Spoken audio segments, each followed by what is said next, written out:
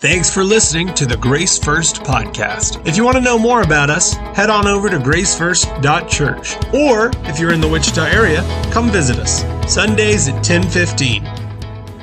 Well, the scripture reading this morning comes from Psalm 118. And part of this psalm was used liturgically during the Passover in Israel. And I want to read the psalm for you. This is starting in verse 19. And I'm going to read through the rest of the psalm in Psalm 118. Open for me the gates of the righteous. I will enter and give thanks to the Lord. This is a gate of the Lord through which the righteous may enter. I will give you thanks, for you answered me. You have become my salvation. The stone the builders rejected has become the cornerstone. The Lord has done this, and it is marvelous in our eyes. The Lord has done it this very day. Let us rejoice today and be glad. Lord, save us. Lord, grant us success. Blessed is he who comes in the name of the Lord. From the house of the Lord we bless you. The Lord is God, and he has made his light shine on us. With bows in hand, join in the festal procession up to the horns of the altar. You are my God, and I will praise you. You are my God, and I will exalt you. Give thanks to the Lord, for he is good. His love endures forever. Would you join me and bow with me as we pray? Our Heavenly Father, as Kevin described, Lord, you are holy. You are love. And you have loved us and demonstrated your great love for us by sending us your only Son to be our atoning sacrifice, that we may be reconciled to you through him by faith. We look to the cross of Christ and reflect on the preciousness of his atoning blood shed for us. It was through his obedience that we're merited the righteousness we could not earn. And it was through his death that paid for the penalty of our sins, which we could not pay. Lord, have mercy on us. We are sinners who cannot obey you as we ought. Our bodies, our minds, and our wills have been affected by sin. And too often, we do not desire your holiness nor seek you. We run from you to satisfy our desires with the temporary pleasures of this world, even when you pursue us with your loving kindness. O Lord, have mercy on us. It is only by trusting in your Son, who was truly faithful and obedient to your holy laws, that we're able to stand united with Christ before your presence. Empower us by your Spirit to delight in walking with you. Increase in us a desire to know you and obey your word and to seek you daily in prayer. Church, take a moment in silence and confess your sins before the Lord. He is faithful and just to forgive us when we confess them before him. Let's pray.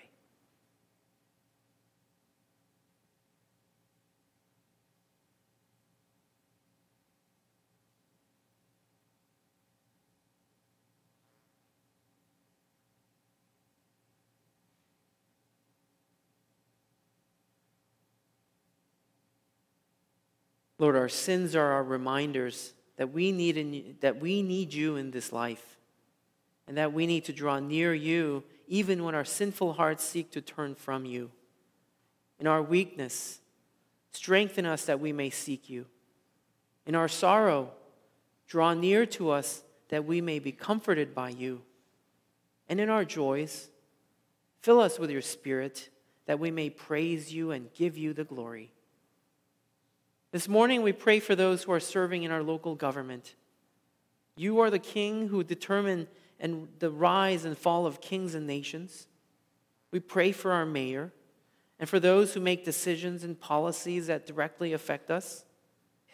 We pray that you will work in their hearts and their decisions will empower your church to not be hindered in the way we proclaim the gospel. And we pray that you will appoint the right people to accomplish your sovereign plan. We also pray for the men and women in our military.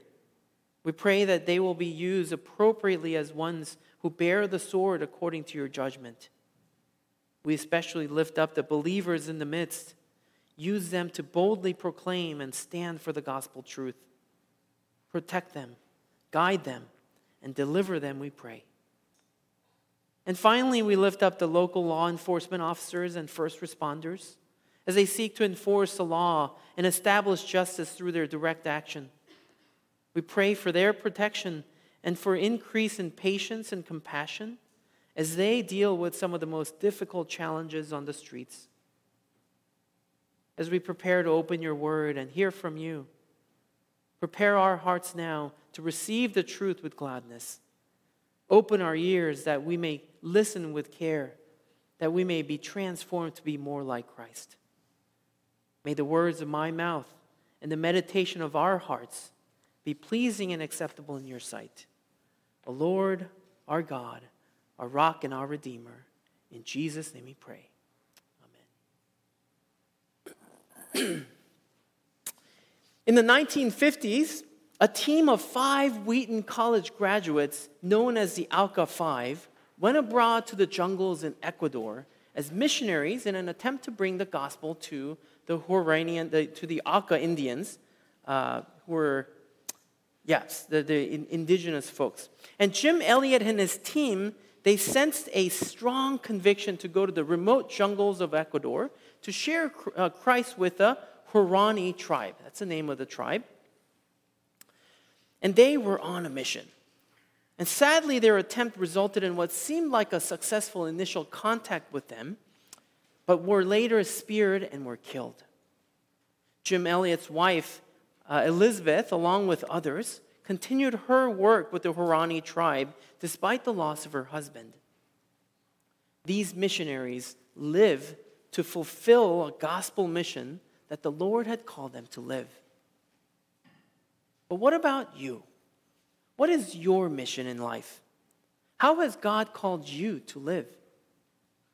Maybe some of you are called to live on a mission field like Jim and Elizabeth Elliot and the team of Auca 5, to bring the gospel to dangerous countries like Iran and remote jungles of South America. But most of us, we're called to live ordinary lives and live out the gospel where God has placed us today, faithfully and humbly.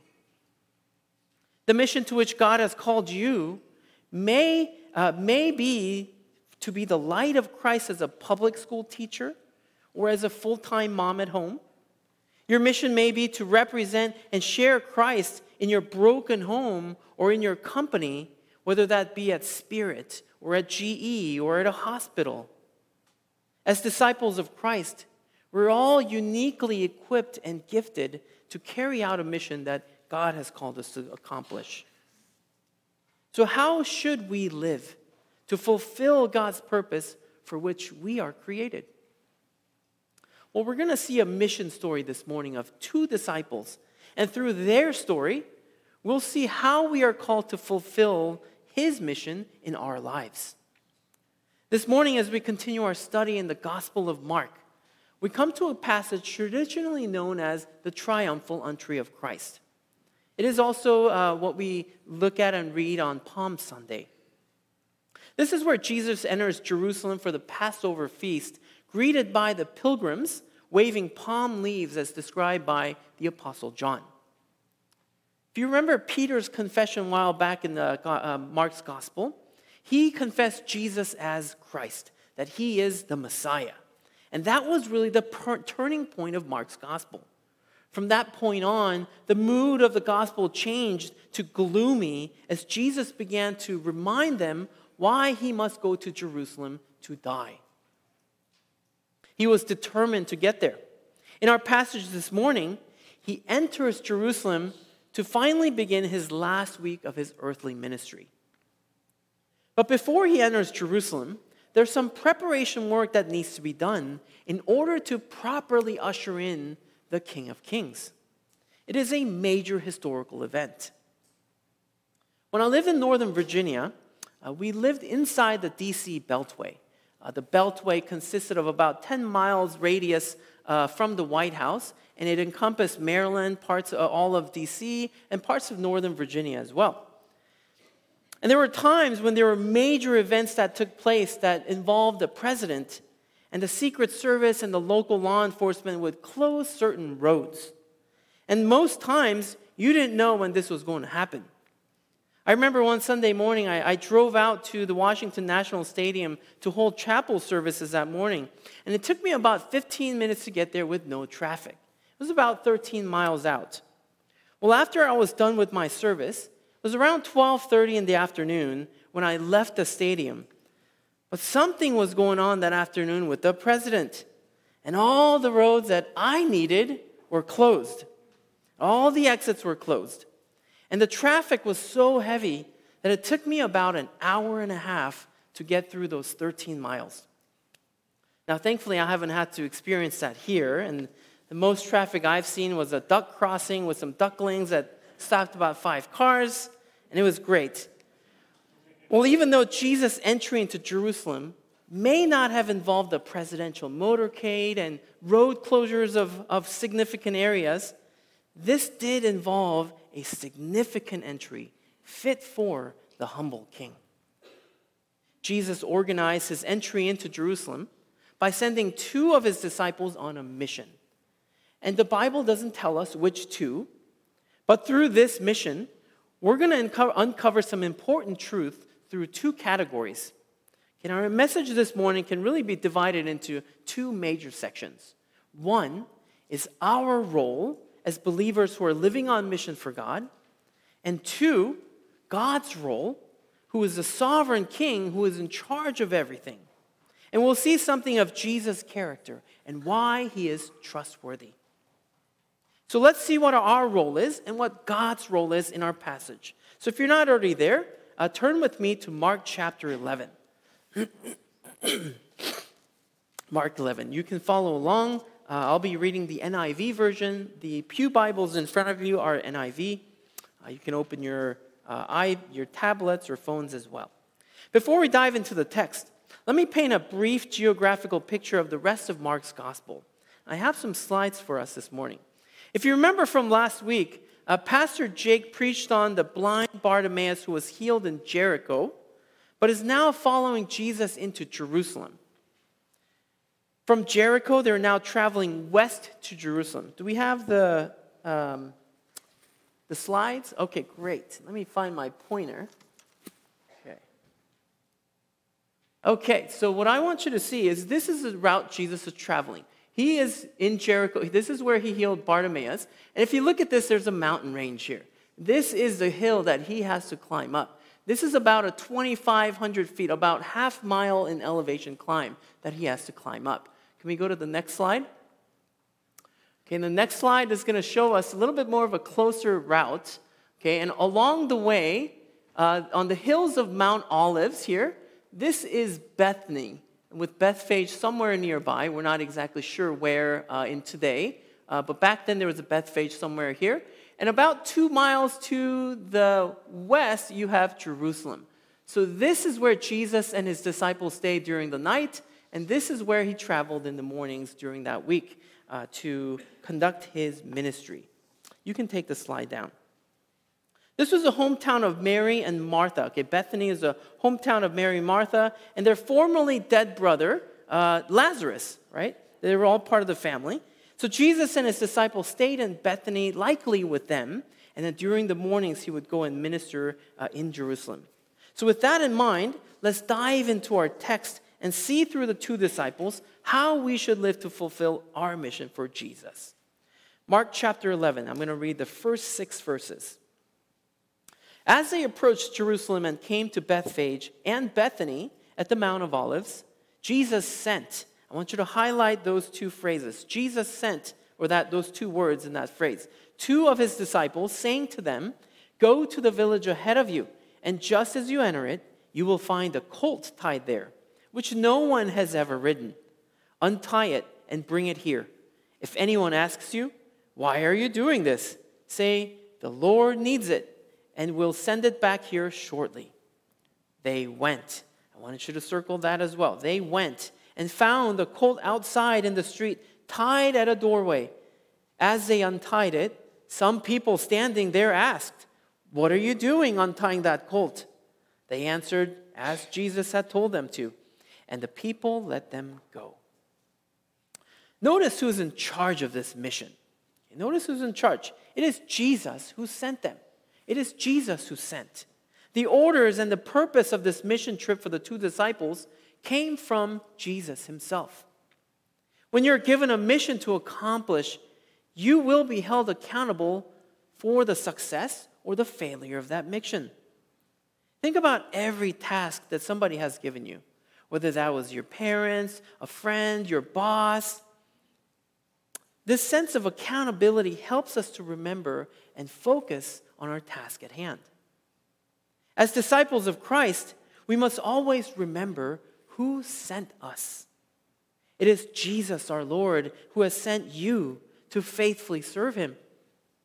He has tasked you to be a good steward of the relationships and resources and time which he has entrusted you, to faithfully serve your local church and support the ministries through regular giving, and to boldly declare Christ with word and deed to your non-Christian friends, to your neighbors and your family. And ultimately, we will have to answer to him and report on how we accomplished our mission or failed to accomplish it. When your life seems to be spiraling out of control and you start to lose focus on why you're doing what you're doing, remember that it is Jesus who you're working for. Moms of teenagers and young children, when the day-to-day nurturing and disciplining your children seems like an exercise in futility, remember the one who has sent you and gave you that purposeful task in life to raise your children. And for those of you who are working as employees, if you're a student or if you're a student at home or at school struggling to finish work, when your work seems like it's filled with thorns and thistles and you can't understand why you're doing what you're doing and you just want to complain, procrastinate, and maybe even quit, remember that it is Jesus who has given you that task. Colossians 3:23 tells us, "Whatever you do, work at it with all your heart, as working for the Lord, not for human masters, since you know that you will receive an inheritance from the Lord as a reward. It is the Lord Christ you are serving." Church, in all that you do, remember that Jesus sent you on behalf of his kingdom. The second principle we see on how to fulfill our mission is that they obeyed. We see their obedience in verse 6 as they went to accomplish this task. See, Jesus sent and they went. Disciples of Christ must obey his commands. There will be commands in the Bible that you may doubt and question, since it may not make perfect sense to you why God would command it, especially in this day, in this culture. For example, in our current culture, the New Testament command to flee sexual immorality nowadays is questioned, especially since the command in this context includes premarital sex, open marriage, and homosexuality, and other sexual immoralities. One couple that I had talked to in the past and I was counseling, they had been living and sleeping together before they were married. And they questioned the validity of this command. Why would Jesus command this? Isn't this obsolete today? Now, God could have given us a list of reasons of why it affects our psyche and why it affects our mental health, or physical and emotional and spiritual health, but that's not how he did it. He didn't choose to guide us by listing all those reasons. Instead, Jesus calls his followers to obey his commands. We are to teach his followers to obey all that he has commanded us. There will be commands there which will be difficult to obey, especially if it goes against the grain of our culture. But the biblical commands of holiness, on human sexuality, on how we are to view our marriage, for husbands to love their wives as Christ loved the church, and for wives to submit to their husbands, how we are to raise and discipline our children, administer discipline in the church, and lead holy lives before God must all be obeyed, though they may seem even cruel according to today's standards. As followers of Christ, we live to obey Christ. Now, what I want us to ask here, as we look at these first 6 verses, is who is really in charge here? Notice Jesus' divine foreknowledge that is expressed here in verses 2 and 3, and how detailed his instruction is. They're instructed to acquire an unridden colt, and he even gives them contingency plans. He says, if they ask you this, you say this. It is very detailed. Now, some of you who grew up on farms and ranches, or maybe riding horses and you're good at that, you'll be familiar with some of these animal terminology. But if you're anything like me, you may have only heard of these terms from sports teams and firearms and cars, right? And when you're quizzed at the zoo on animal terms like this, you do what I do. You just poke at my kids or poke at the person next to you as they're answering these questions, since they subscribe to zoo magazines. And usually they're questions like, what's a group of rhinos called? A crash. Or what's a baby goat called? They're kids. Well, here we have one of those terms. Okay, they're asked to grab a colt that has never been ridden. Most of our English translations will state colt.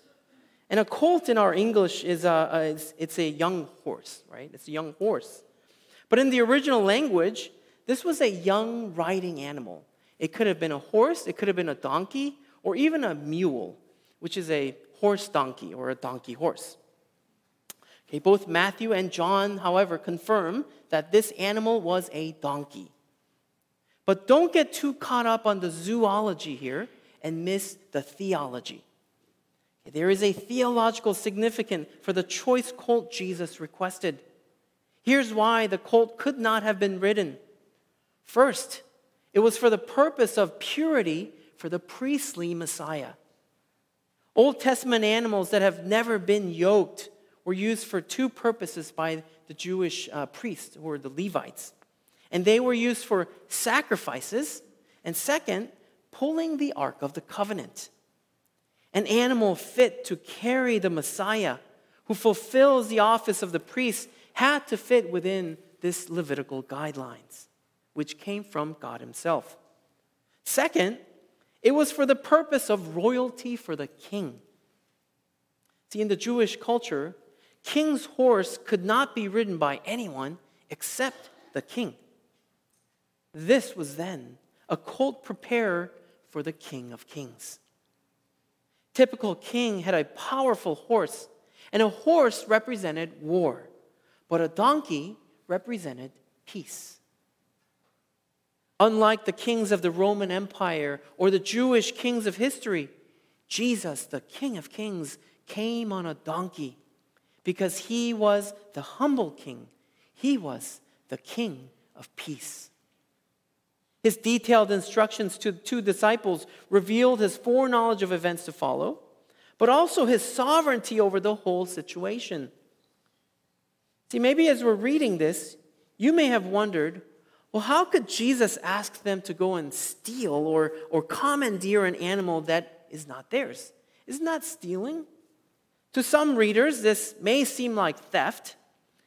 It would be as if I asked some of the young men in our church that we have when we have an church event coming up, I need you to go and commandeer 3 vehicles from downtown Wichita. And you may think, well, that's going to end up in some major legal troubles. Well, is that what's going on here? Well, what's going on? Well, some scholars believe that this was prearranged.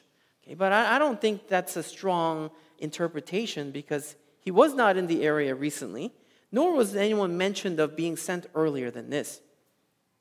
What's happening here is that a king or others of royal authority could borrow an animal that was needed for immediate service. You see, today, one of the tasks that the Secret Service is tasked with is what they call an advon party.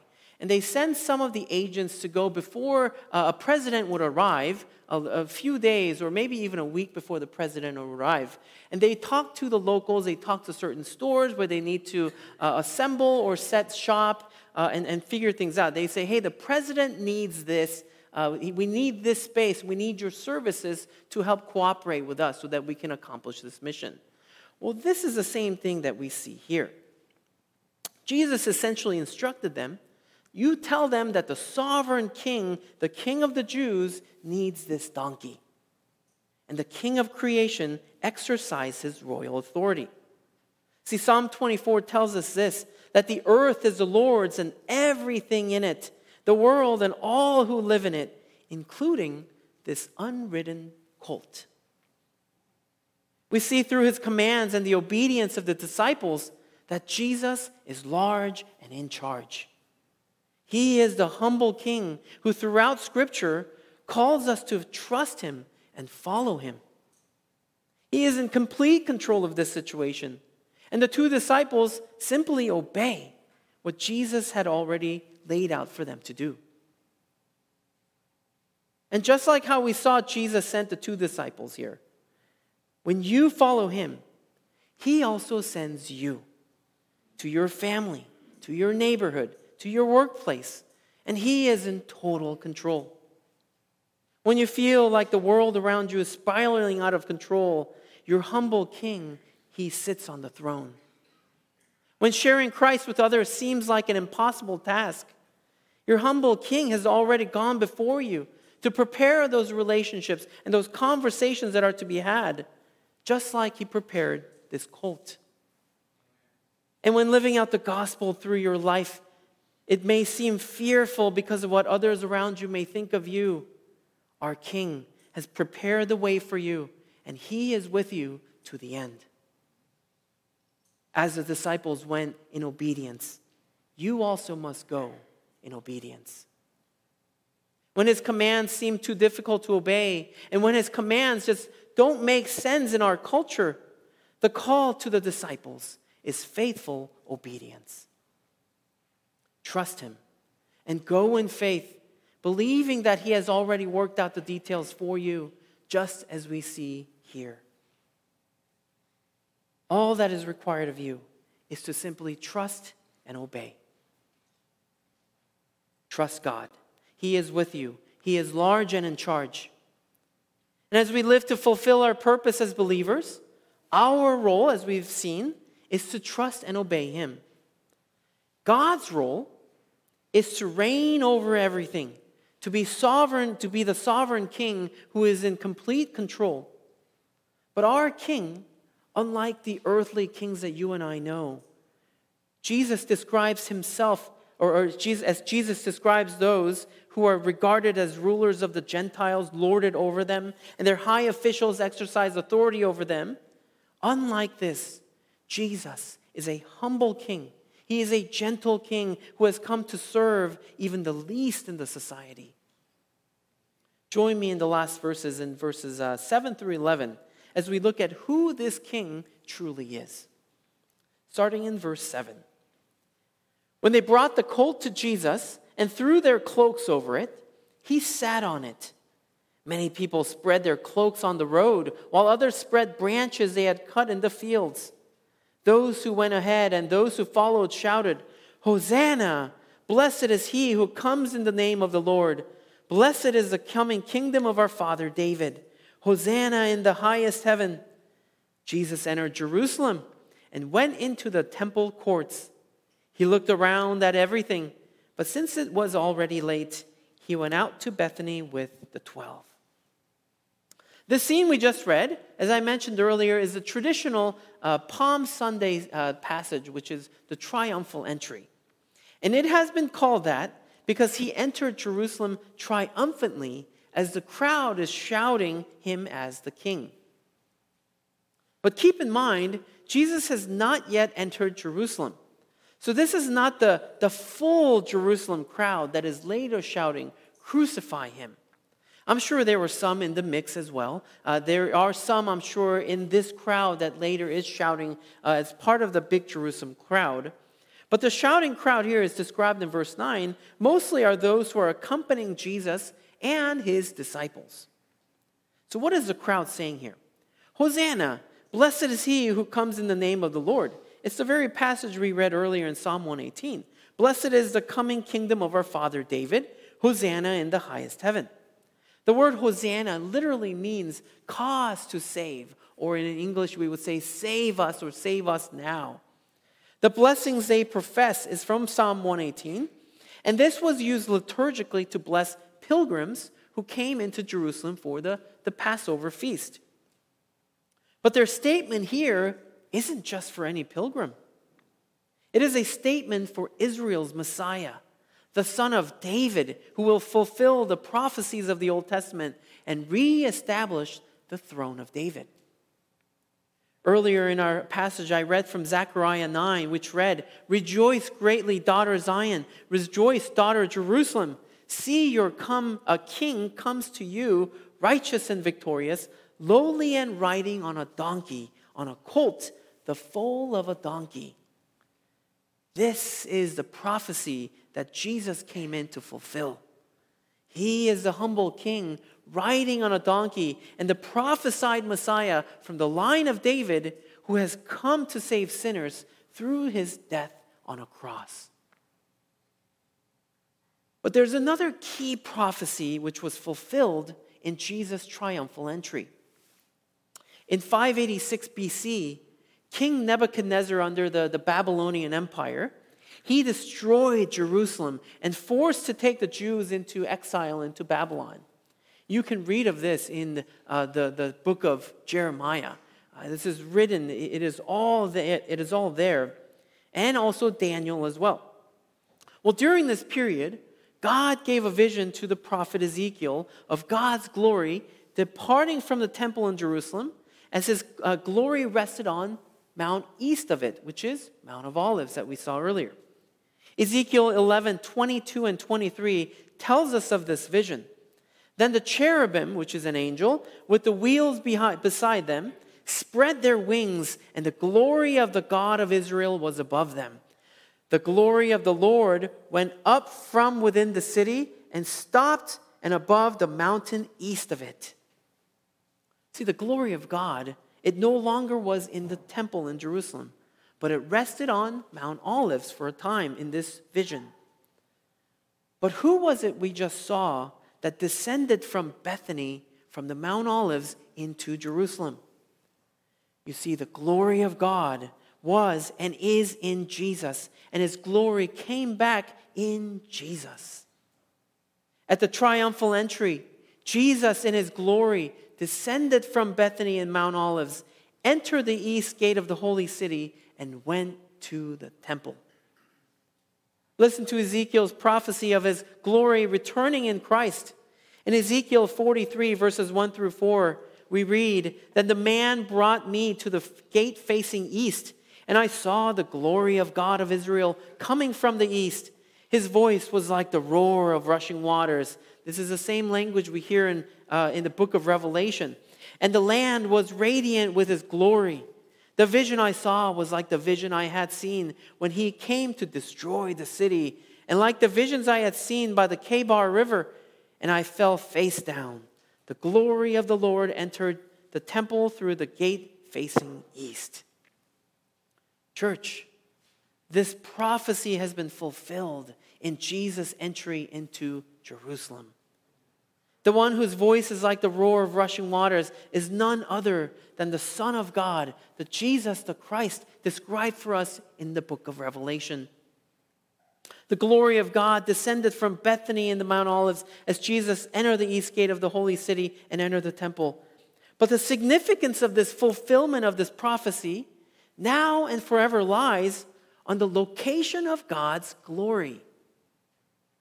See, throughout the Old Testament, the temple in Jerusalem was where the Ark of the Covenant was held, which represented the presence and the glory of God.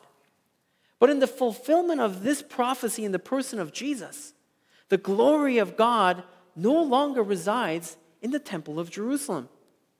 Well, then where does it lay? John 2:19, Jesus tells us, destroy this temple, and I will raise it in 3 days." Well, what temple was he talking about? About destroying and rebuilding. See, the rebuilding of that temple, he was talking about himself. His death on the cross fulfilled the Old Testament sacrificial system, and his blood tore the veil that covered the Holy of the Holies, which only the high priest had access to. But it is now available to all those who belong to him and are made priesthood of all believers. The Old Testament sacrificial system then no longer applies to us in Christ because Jesus is a final substitute sacrifice. His resurrection raised the temple again, but it was a different temple. This time, the temple was not raised to reinstitute the old sacrificial system of the Old Testament, but a system of faith based not on our works, but on his works of his once-for-all sacrifice. In his ascension, we are now the temple of God as the Holy Spirit lives in us. In 2 Corinthians 6:16, the word declares that we are the temple of the living God. His glory is now imparted to the church and dwells in the believers by his Spirit. Jesus is the holy temple of God. He is the chief cornerstone, and we are being fitted together to grow together as a temple of the Holy Spirit. And if you have never trusted personally in the person of Jesus, I want you to know that all these prophecies that I mentioned here and the fulfillment of them are his promises coming true. And the evidence is so compelling that the believers throughout history have given their lives, and even today will live to give their lives for this truth. And I want you to know that this gospel truth is for you, that Jesus is for you.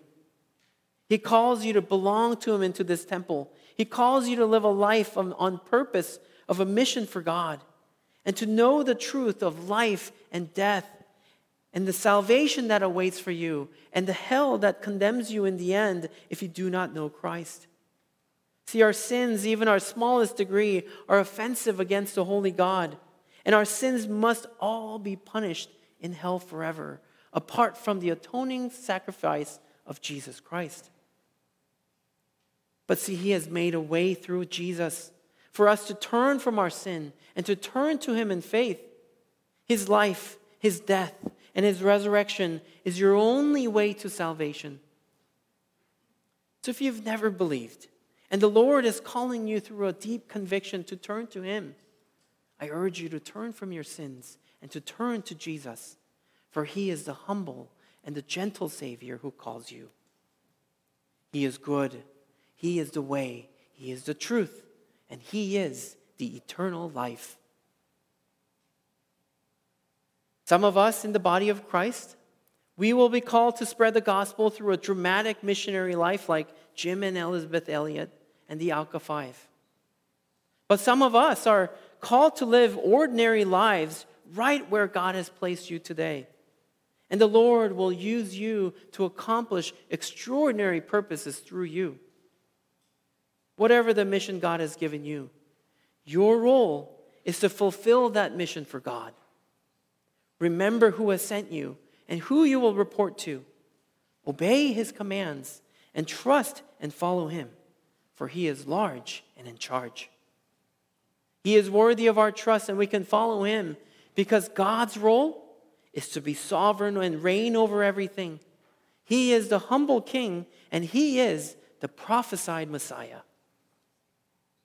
If you've never believed in Jesus, the call to the gospel to the audience both then and today is simple. It is trust in Jesus, the humble king who is in charge. And if you are faithfully walking on mission for God today, then continue to faithfully trust in our gentle Savior who is sovereign over all. Amen. Let's go to the Lord and pray. O Lord, as you have revealed your very truth to us, you are the humble and sovereign King who calls us to know you by faith. Though we are not worthy to receive your forgiveness through your Son, you have shown us at the cross the greatest love known to man in history. And through Christ, we can enter into your throne of mercy with confidence to be forgiven and to be reconciled to you forever. We thank you for this gift of grace, that it is not by our works, but by faith in your works that we can be saved and enter into your glory forever. May we treasure this gift you have given us through your Son. And may we remember that we belong to you in this life and death as we live to obey your commands and trust in the Savior who bled and died for sinners like us.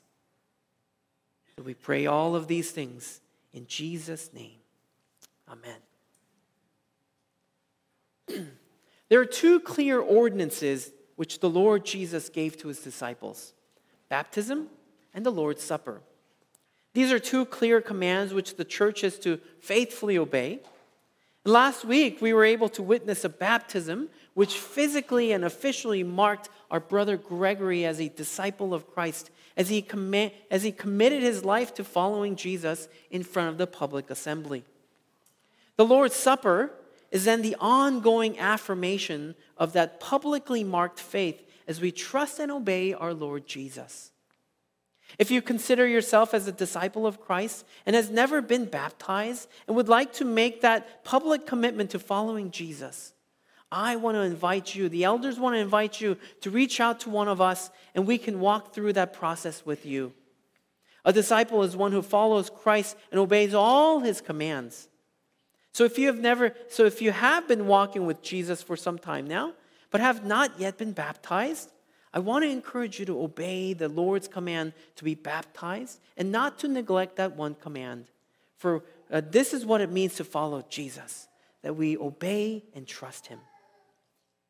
The table has been prepared for those who are disciples of Christ to be affirmed in your faith and to be reminded of the one who has sent you to accomplish his will.